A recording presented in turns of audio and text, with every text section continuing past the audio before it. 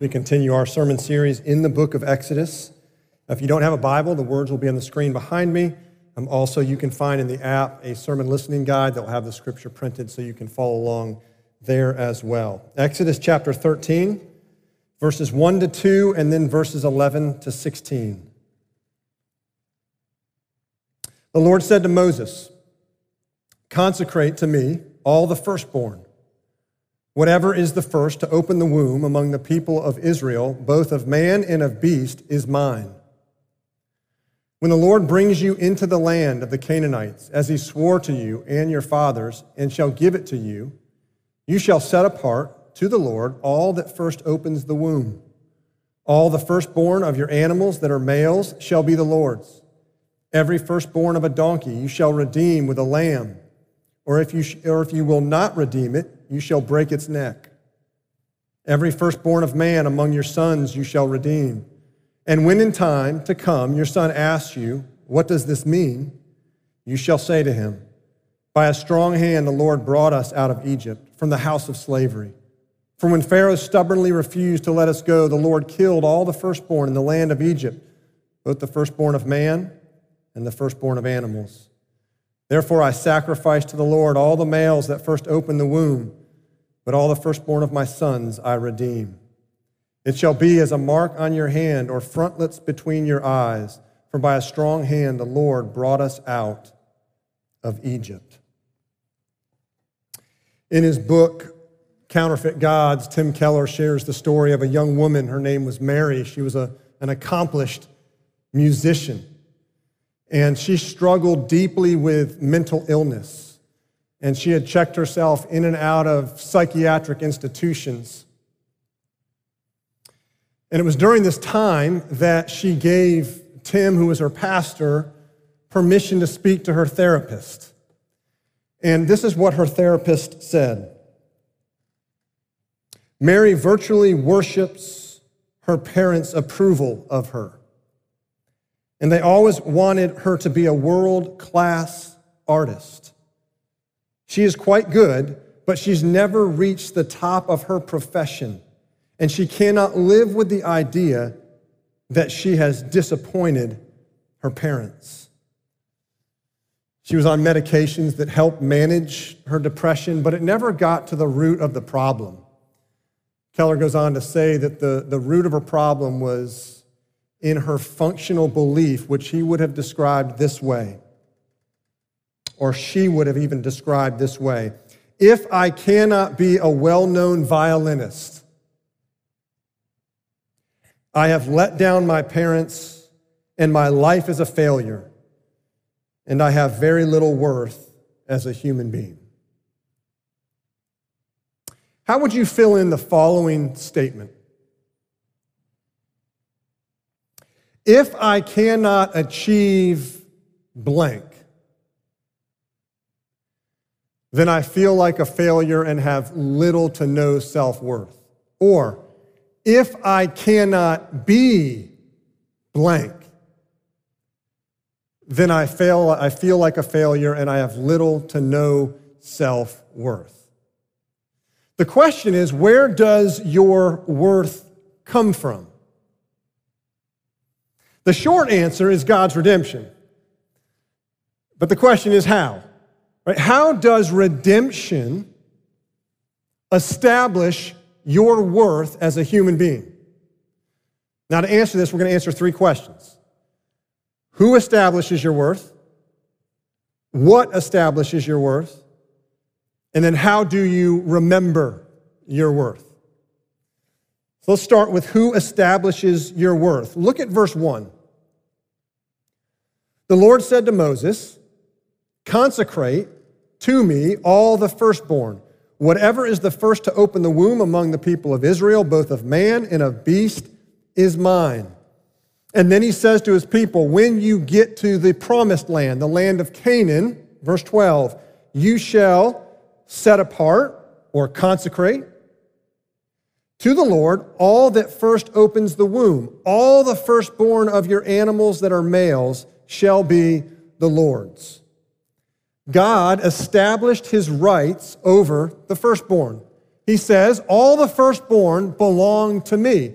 And this isn't the first time or the last time that we read of the firstborn in the book of Exodus, right? Exodus 4:22, the Lord says, Israel, meaning the whole community of God's people, is my firstborn.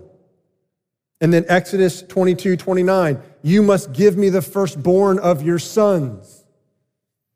And it wasn't just the firstborn of Israel that belonged to the Lord. It was the firstborn of Egypt as well. That's why he says in verse 15, for when Pharaoh stubbornly refused to let us go, the Lord killed all the firstborn in the land of Egypt. Now, why the firstborn? What's the significance of the firstborn? Well, in ancient cultures, and even to some degree today in cultures around the world, the firstborn signified the center and the future of the family. The firstborn had special privileges. The firstborn received the inheritance. So you say, well, that sounds like God's playing favoritism there. No, because the firstborn was to represent all of the offspring that followed. In the same way that a captain would represent a football team at the beginning of a game, or an executive would represent a corporation at the bargaining table. Right? The firstborn represented all of the offspring that would come. Right? The same principle applied to the Israelites with first fruits. When God told the Israelites, give me your first fruits, what he meant was when you plant your seed and the harvest comes and you see the first piece of fruit kind of pop, then you take that and you give it to me. Because that shows that the rest of the harvest belongs to me as well. So God asked for the first fruits. Same principle operating here with firstborn. Right? The firstborn showed that the entire family to come belonged to the Lord. Right? To consecrate the firstborn was to consecrate everyone else that came out of the mother's womb. In other words, it was the whole family. When God established his rights over the firstborn, he was establishing his rights over every person, over every human being. And this explains why God got so angry with Pharaoh in the Exodus story.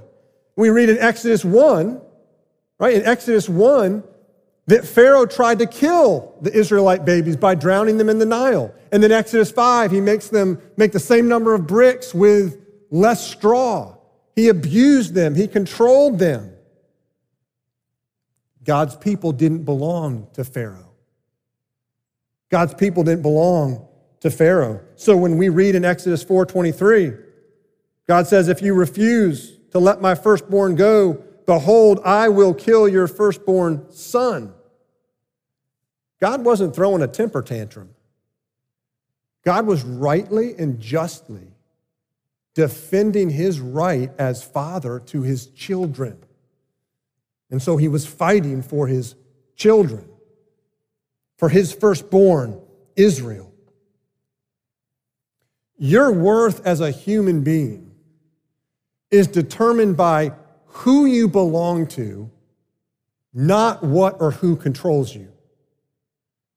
You're born into this world, controlled by sin, but belonging to God. And God, as Heavenly Father, goes to fight for his children who belong to him, though controlled by sin, ruined by sin, wrecked by sin. You belong to God. You don't belong to your overbearing and uncaring boss. You don't belong to your company that treats you as a commodity. You don't belong to the bully at school who strikes fear in you. You don't belong to your trafficker who uses you to make money. You don't belong to your abuser who ruins you for selfish gain. Right? You belong to God. Any of those examples and belonging to anyone other than God ultimately will land you as a commodity, which means that as long as you're useful, you're loved. But as soon as you are no longer useful as a commodity, you are discarded. God doesn't treat you like a commodity. He doesn't love you because you're useful. He doesn't love you because you're productive. He loves you because you're his child. So you belong to God. He alone establishes your worth. And the question is, how does he do it? And that brings us to the second question. What establishes your worth? What establishes your worth? Look at the end of verse 12. All the firstborn of your animals that are males shall be the Lord's. Verse 13, every firstborn of a donkey you shall redeem with a lamb, or if you will not redeem it, you shall break its neck. Every firstborn of man among your sons you shall redeem. Because the firstborn belonged to God, God commanded that Israel give him their firstborn. It belonged to him, and so he says, now give me your firstborn. How did that happen? Well, if it was an animal, it would take the form of a sacrifice. We read this in Numbers 18, verse 17. But the firstborn of a cow, or the firstborn of a sheep, or the firstborn of a goat, you shall not redeem. They are holy. You shall sprinkle their blood on the altar, and shall burn their fat as a food offering with a pleasing aroma to the Lord. So an animal would be sacrificed. The firstborn of an animal would be sacrificed to be given over to God. But then we see this one exception, or at least one of the exceptions, with a donkey. The Israelites were allowed to use donkeys as pack animals, but they weren't allowed to eat them. And they weren't allowed to sacrifice them because a donkey was unclean. But because even the unclean donkey belonged to the Lord, how was Israel to give over the firstborn of a donkey? There were two options. Break its neck or redeem it by offering up a sacrificial lamb in its place. In other words, death or redemption, a lamb in its place. You say, well, what about firstborn sons? So I see animals, we see a donkey. What about firstborn sons? Well, what's interesting is after God gives the instructions for the donkey, the next statement he makes at the end of verse 13 is, every firstborn of man among your sons you shall redeem. Just as donkeys were unclean, God's people were unclean, and the firstborn son was unclean. So how was Israel to give over their firstborn son to God, to whom they belong? Well, not by child sacrifice. So the donkey, it was either death or redemption. With God's firstborn sons, it was not child sacrifice. That's forbidden in the scriptures. God forbids his people to offer up children as sacrifice.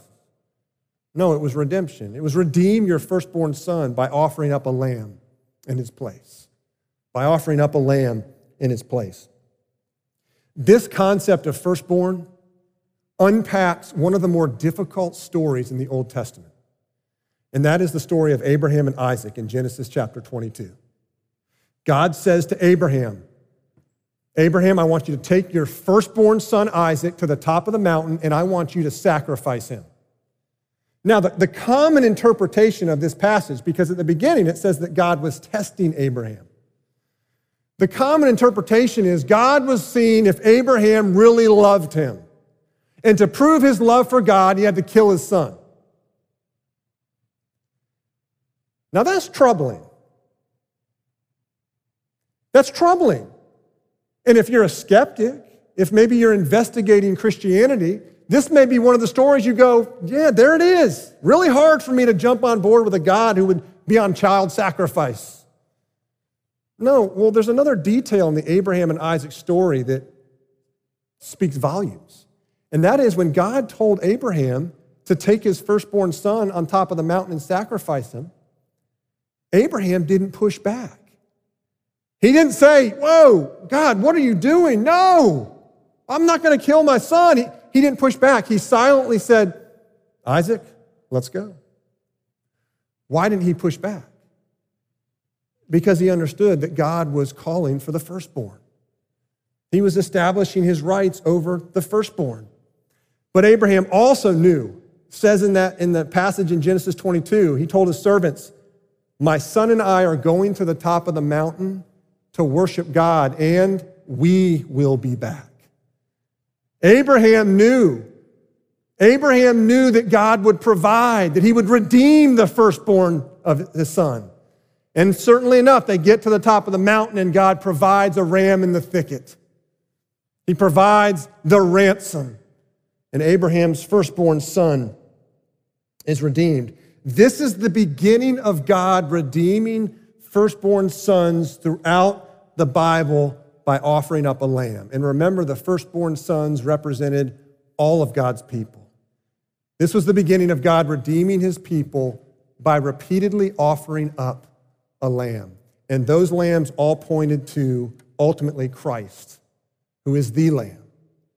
And the New Testament says this about Christ. In Colossians 1:15, Jesus Christ is called the firstborn over all creation. In Revelation 1:5, Jesus is called the firstborn from the dead. God redeems you by offering up his firstborn son. And 1 Peter 1:18 says it this way: you were ransomed.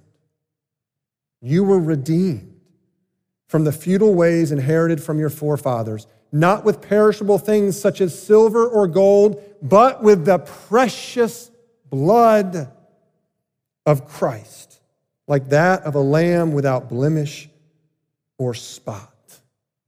You have been redeemed at the greatest price. At the greatest cost, you've been redeemed. God didn't spare his son. He offered him up as a ransom payment. In his book, Written in Blood, Robert Coleman tells the story of a little boy whose sister needed a blood transfusion. He says that the doctor told the little boy, told the family that his sister had this disease and that the only way that she was going to be healed or cured was to receive a blood transfusion from someone who had conquered the disease. And it's the same disease that the brother had had several years earlier. And on top of that, the brother and sister both had the same rare blood type, so it was a perfect match. And so the doctor goes to the little boy, says to Johnny, would you give your blood to Mary, your sister?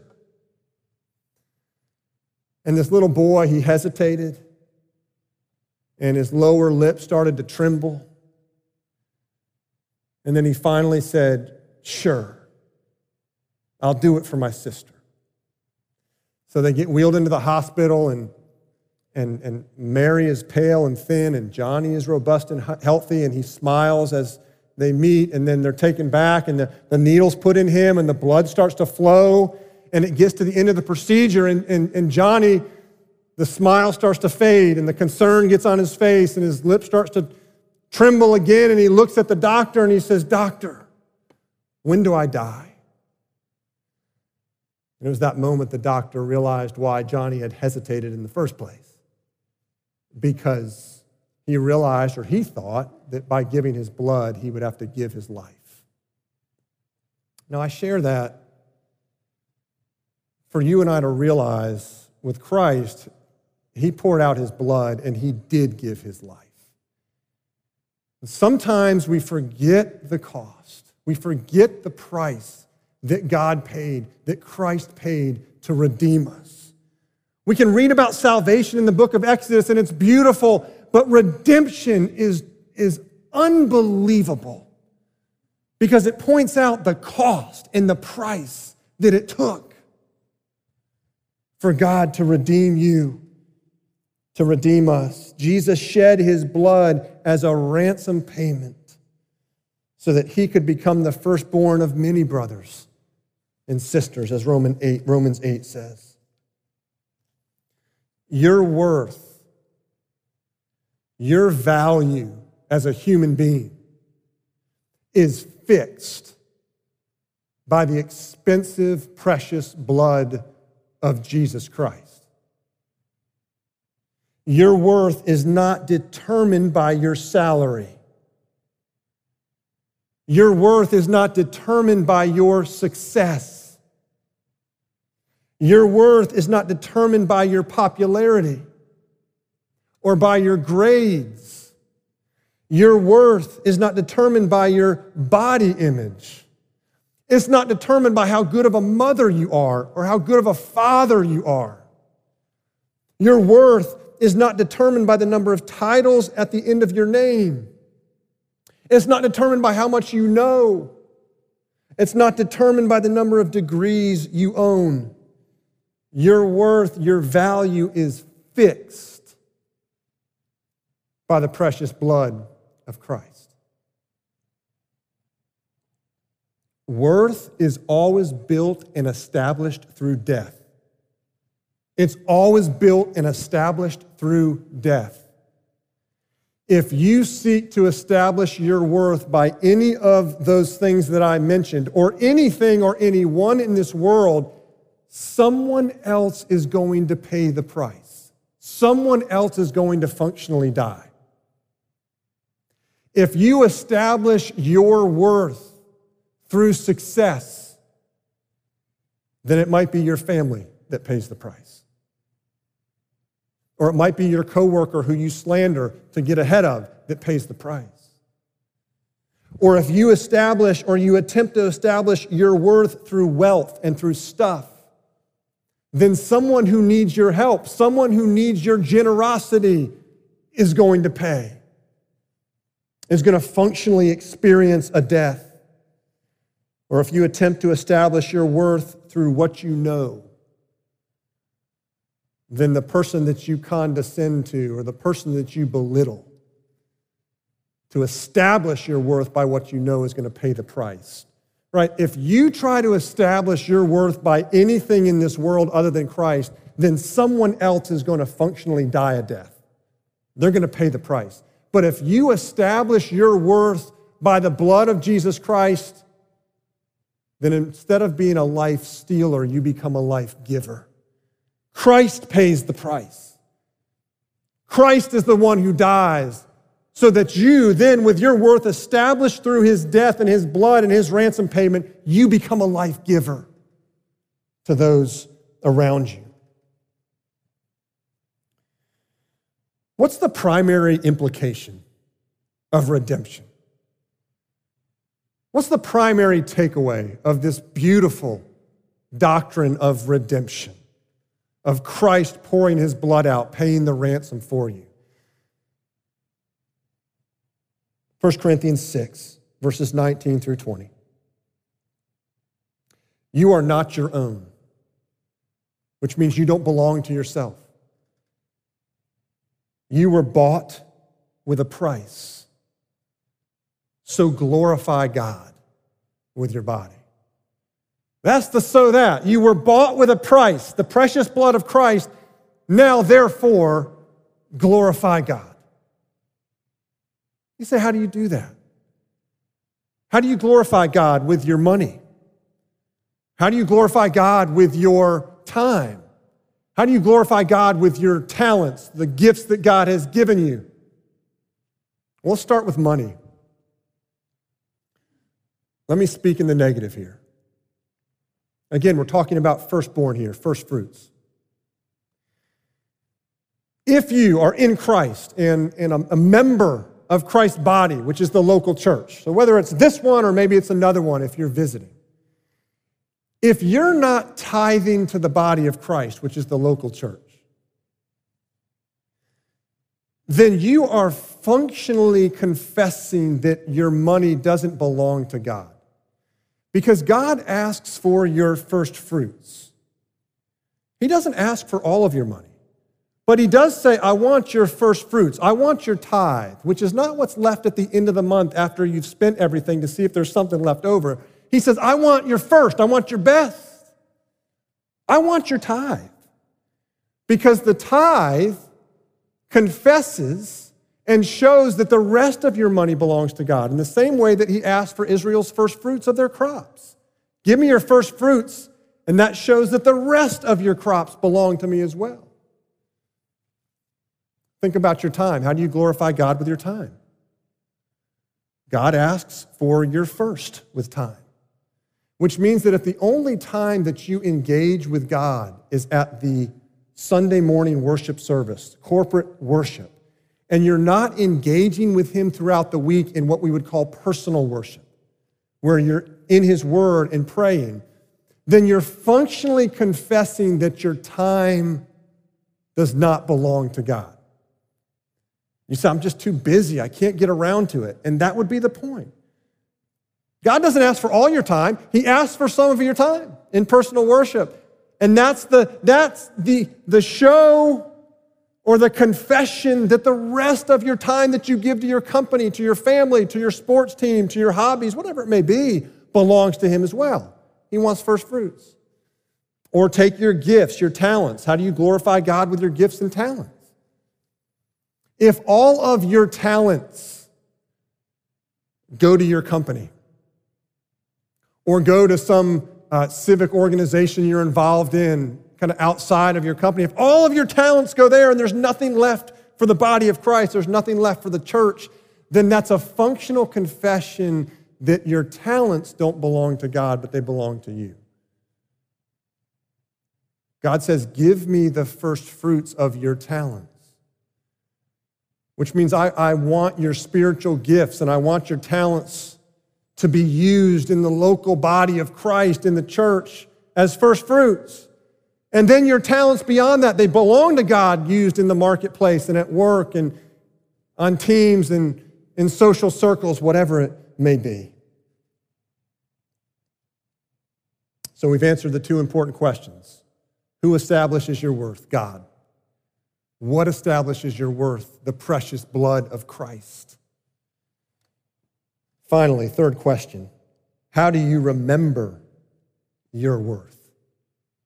Look at verse 14. And when in time to come your son asks you, what does this mean? You shall say to him, by a strong hand the Lord brought us out of Egypt from the house of slavery. Verse 16, it shall be as a mark on your hand or frontlets between your eyes, for by a strong hand the Lord brought us out of Egypt. How do you remember your worth? It's community. The nearest form of community being the family. When verse 14 says, when the sons ask, what does this mean? That this is referring to Passover. Right before this description of the firstborn, God gives the institution of Passover and the Feast of Unleavened Bread. And as we looked at, Passover, through the work of Jesus Christ, has been transformed into the Lord's Supper. How do you remember your worth? The Lord's Supper, where you're reminded of the ransom payment, the blood of Christ. And when your children say to you, hey, mommy, daddy, why are you drinking that juice? Why are you eating that little cracker? What does that mean? You tell them that by a strong hand, the Lord has redeemed our family through the blood of Jesus Christ. You tell them the story of redemption, and you tell each other the story of redemption. That's how you remember your worth. And that's why we're so big on community groups here. Because a community group is where you show up and you look at each other and you recognize we've been establishing our worth and everything else in this world, and you remind each other our worth is established in Christ and by his blood and by his ransom payment. Antoine Fisher is a film, but it's based on a true story of a young man who was abandoned at birth by his incarcerated mother.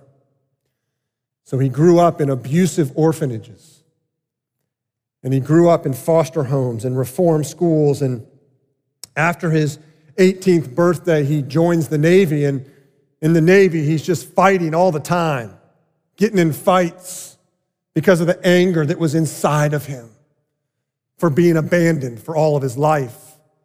And so they order him to go to counseling, and he goes to a psychologist whose name is Jerome Davenport, who's played by Denzel Washington. And Denzel Washington tells him that if you're going to find healing, you got to go to your roots. So he makes some phone calls, and he finally finds an aunt and an uncle in Cleveland. And they take him to this dilapidated old apartment complex. And he knocks on the door opens, and this woman answers, broken, hurting, And he realizes this is his mother who abandoned him at birth, and she realizes, wow, this is my son. And when she realizes that, she retreats to the back of the apartment. She sits down and silently cries, and he comes up to her and he says, why didn't you fight for me? Why didn't you come find me? She won't look at him. She stares ahead silently, just utterly broken and devastated, and cries. And so he kisses her on the cheek and he walks out. And he's discouraged and he's despairing. He gets in the car with his aunt and uncle. They drive back to the house. He gets out of the car and he's just slumbering up to the door as a man who's lonely, as a man who has no meaningful connections in life, as a man who has very little self-worth at this point. And then he opens the door and 50 relatives start cheering and clapping and roaring because they're meeting him for the first time. And he walks in and they're hugging him and slapping him on the back, and little cousins had made signs for him, and they take him into this other room, and there's this spread on the table of food, this feast. And then there's this little elderly woman sitting in the room, and she gets his attention and she motions him over. And when he gets close, she grabs his hands. She caresses his face. She has a tear streaming down her cheek, and she kind of musters up all her strength with her raspy voice, and she looks him in the eye and she says, welcome. That's what your heavenly Father says to you. Welcome. I sent my firstborn son to pour out his blood as a ransom payment, and because of that, you are welcome in this family. You are welcome in this community. What a picture of what the church is to be. We all have brokenness in our past of varying degrees, but we all come limping in because of sin and brokenness. And God, our Heavenly Father, as we limp in, having found our worth in all kinds of things in this world, and we limp in, He looks at us and says, welcome to the family. Welcome to the family. Your worth is fixed by the precious blood of Christ. Let's pray.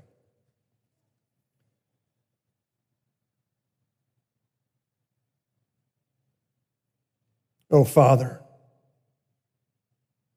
we confess the so many ways that we attempt to establish our worth in so many things in this world and so many people, and we are let down over and over. Father, would you remind us by your Holy Spirit that our worth is fixed by the precious blood of your Son, Jesus Christ. And that finding our worth in Christ, the firstborn, that we would be life givers, not life stealers. Father, I pray for those maybe gathered, maybe live streaming, that have never understood this and have been on a search to find worth and have been just disappointed and devastated over and over, that they would put their faith in you, Jesus, the one who poured out your blood as a ransom. That they would find themselves a church and a community and a welcoming family. Father, you are so good to us. Thank you for not sparing your Son, but giving him up for us all. We pray this in Jesus' name. Amen.